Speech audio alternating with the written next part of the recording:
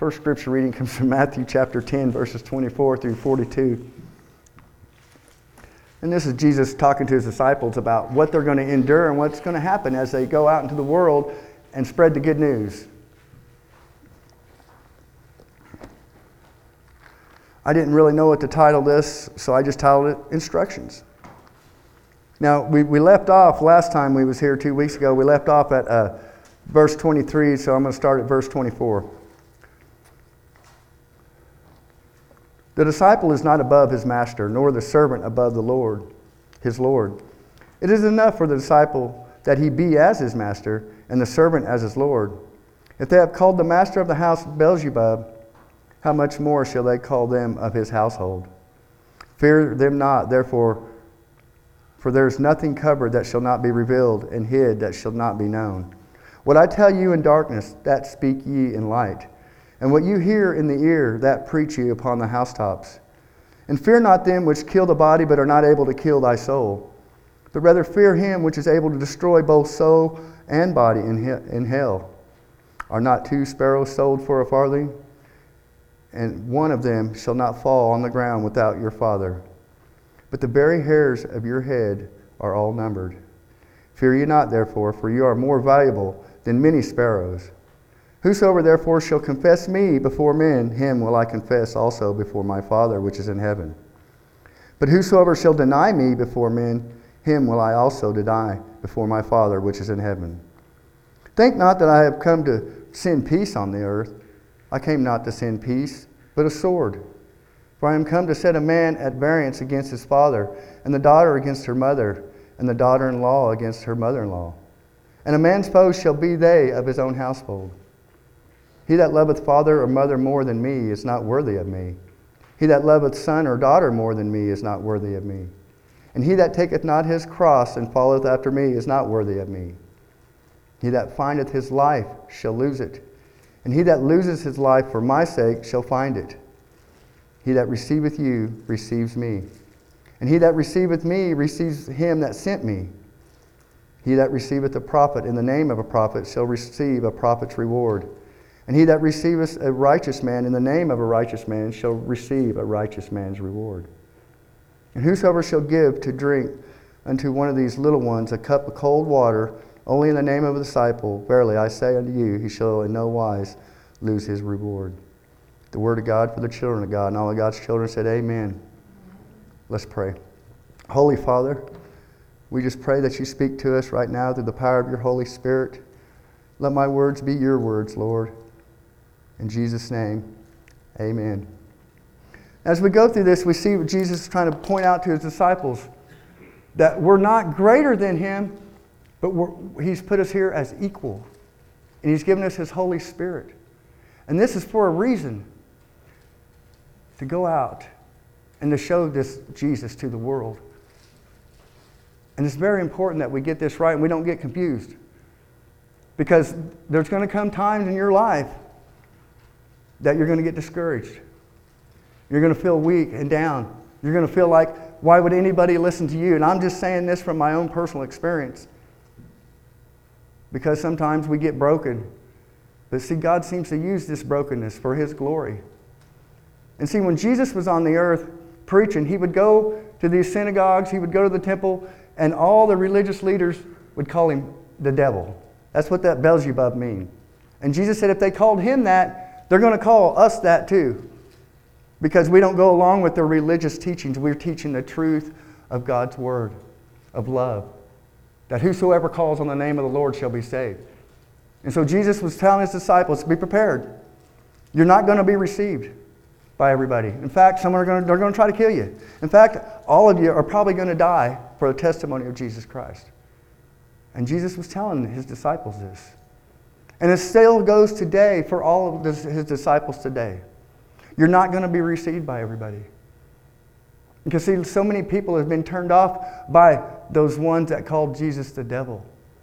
The Pharisees, the religious ones. And so when you go out, and I'm experiencing this in my own life, when you go out and try to show the love of God, and you even mention Jesus, people get offended. Because then all of a sudden they equate Jesus with religion. But it's not religion. Jesus has come to set the captives free. He's come to give us a hope and a future, a life, a freedom, not bondage.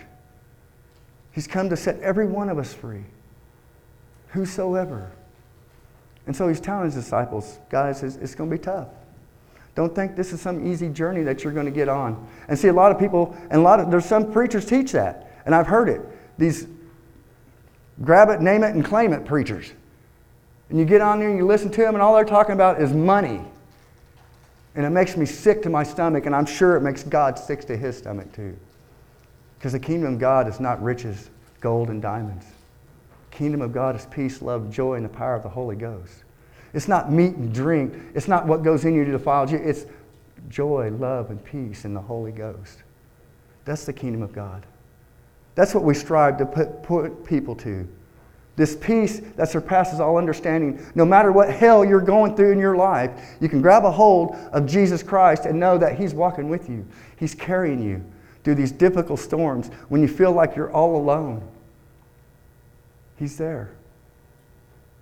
And he's letting his disciples know, this is not an easy journey, guys. It's tough. But he that endures till the end shall be saved. Sometimes you feel like throwing in the towel, giving up. And I'm talking to myself. But I know I can't do that. I can't quit. I know, because if I quit, that would make the enemy so happy. Got rid of one more loudmouth disciple of Jesus Christ. And that's how people look at us. When you try to reach out and bring them life and hope and peace, that's what it's all about. Not pointing people's faults and saying, well, if you don't do this or if you live this way. No. Show them Jesus. The love. Come as you are, like Jesus would. Have that compassion. And that's what it's all about. This was prophesied 700 years before Jesus was even born in the book of Isaiah. And Jesus was trying to get his disciples to see this. And they all eventually got it. They did, but they had to have the Pentecost, the Holy Spirit, fall out on them, fill them, and open their eyes of understanding and give them a knowledge and a revelation of the Scriptures. And that's what Jesus did. That's what the power of the Holy Spirit did. And Jesus is telling his disciples, whoever receives you receives me. And whoever receives me receives the one who sent me, which is God, the Father. So, if you break that down, you look at it, when you receive Jesus, he's God. You're receiving God. Now, I had a conversation last week with this guy that doesn't believe Jesus is God. And he believes Jesus is a good man and that he was a prophet, but he's not God. And so, and it gets frustrating when you deal with people like this because they're so content on their right and you're wrong. But they don't know the Scriptures. See, a lot of people are that way. They don't realize who Jesus really is. Jesus said, whoever receives me receives the one who sent me. The Father, Son, and Holy Ghost is one God. One God. In three. God can do anything he wants. Let's go to Isaiah chapter 45. And I know I've went over this with you guys before, but we're going to go over it again. Isaiah chapter 5. Now this is 700 years before the birth of Jesus Christ. And I was going to start at verse 21. But I'm going to go up to 19. Actually, I'm going to start at verse 18. For thus saith the Lord that created the heavens, God himself that formed the earth and made it. He hath established it. He created it not in vain. He formed it to be inhabited. I am the Lord, and there is none else. I have not spoken in secret in a dark place of the earth. I said not unto the seed of Jacob, seek ye me in vain. I, the Lord, speak righteousness. I declare things that are right. Assemble yourselves and come, draw near together, ye that are escaped of the nations, that have no knowledge, that set up the wood of their graven images, and pray unto a God that cannot save. Tell ye, and bring them near, yea, let them take counsel together. Who hath declared this from ancient time? Who hath told it from that time? Have not I, the Lord? and there is no God else beside me, a just God and a Savior. There is none beside me. Look unto me, and be ye saved, all the ends of the earth. For I am God, and there is none else. I have sworn by myself, the word is gone out of my mouth in righteousness, and shall not return. That unto me every knee shall bow, every tongue shall swear. Surely shall one say, in the Lord have I righteousness and strength. Even to him shall men come, and all that are incensed against him shall be ashamed. In the Lord shall all the seed of Israel be justified, and shall glory. There it is, God talking right there. Look unto me and be saved. Now, I know we went over this before, that I believe this is Jesus. And it is, because Jesus is the Father, Son, and Holy Ghost. Now you look in Philippians, and I've had a lot of people arguing with me over this, and it's like, there's nothing to argue about because I didn't make this up, guys. This is in the Word of God. And how do you deal with people that call you a liar when you're reading the Scripture straight out of the Bible to them? They're not receiving you. They're not rejecting you. Like Jesus said, if they receive you, they receive me. If they reject you, they rejected me. That's what they're doing. They're rejecting God. Philippians chapter 2, verse 7. Actually, I'm going to start in verse 6. Verse 5. Let's go to 5. Let this mind be in you, which also in Christ Jesus, who being in the form of God, thought it not robbery to be equal with God, but made himself of no reputation, and took upon him the form of a servant, and was made in the likeness of men. And being found in fashion as a man, he humbled himself, and became obedient unto death, even the death of the cross. Wherefore God also hath highly exalted him, and given him a name which is above every name, that at the name of Jesus every knee should bow, of things in the heaven, and things in earth, and things under the earth, and that every tongue should confess that Jesus Christ is Lord, to the glory of God the Father. Right there it is. The exact same words. It was in Isaiah 45, but what did God say in Isaiah 45? I am the Lord, there is no God else beside me, a just God and a Savior. And there is none beside me. So God just don't give his authority to someone else. He don't. He gave it to himself when he became flesh in Jesus Christ. Jesus is the temple of God. And that's what made everybody so mad back in those days. Who is this young guy coming here saying he's God? And they killed him for it. And there it is right there. They killed him for it. But this was all written. It had to be done this way for God to come and pay for the sins of every one of us. Because we all fall short of the glory of God. Now this is kind of like a history lesson, but this is truth. You got to go back to the Old Testament to get understanding in the New Testament, because they combine together. God became man to save man. That's how much God loves us. Because in the garden, when Adam and Eve fell, it broke God's heart. Because he said, you can have everything. Everything. But there's one tree. You know, we've been over it 1,000 times. One tree of the knowledge of good and evil. And we know what happened. And that's why our world is in the shape that it's in today. And you know, and to us, 1,000 years is a long time. Because our lifespans are 80 to 120 tops. I don't know anybody that's lived 120, but they say there have been. But there's people 100. But still, that's a maximum length of human life on this earth. Because what God said, you will surely die. But that broke God's heart. And so God had a plan. He would become man. He would step into his creation and take back what the enemy stole and start over.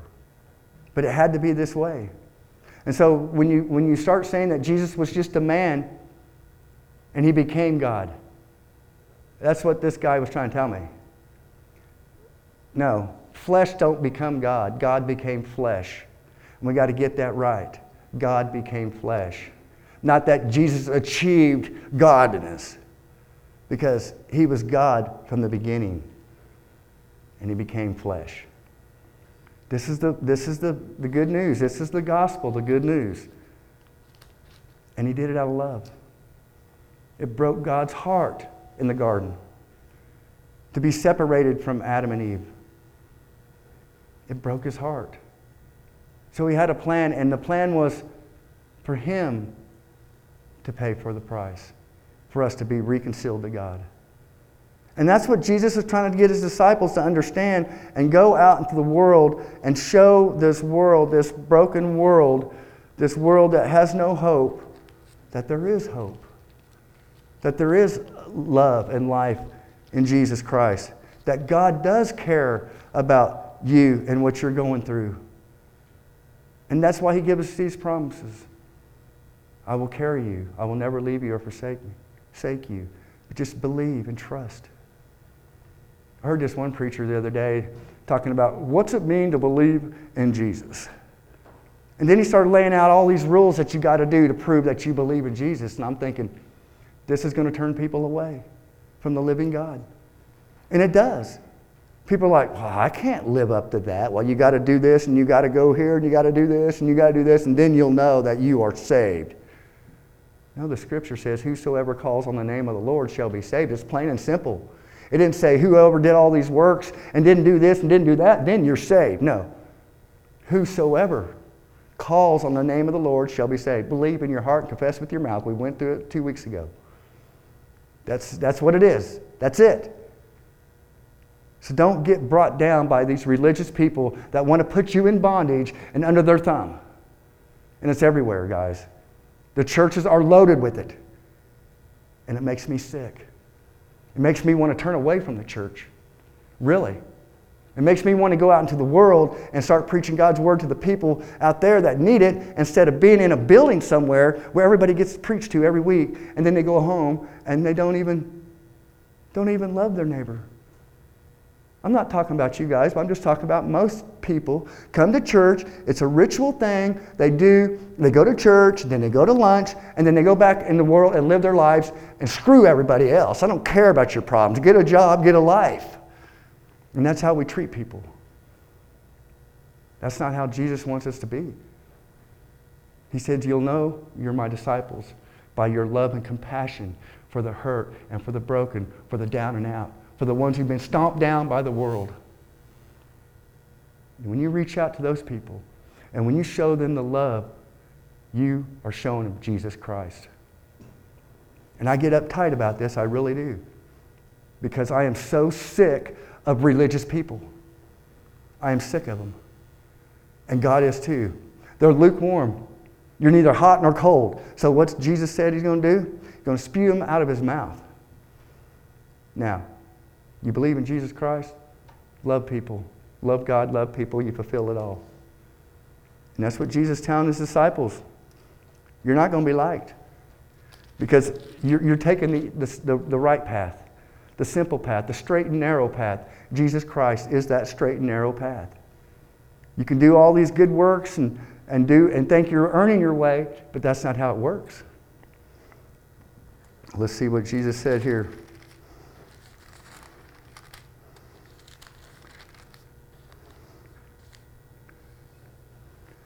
He says, I did not come to send peace on the earth. I came not to send peace, but a sword. And when people hear that, they're like, what is that all about?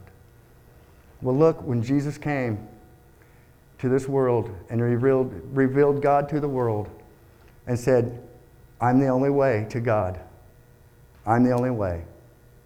You got to believe in me, Jesus Christ, is what he's saying. If you believe in God, believe also in me. I am the way, the truth, and the life. No man comes to the Father except through me. There's that sword.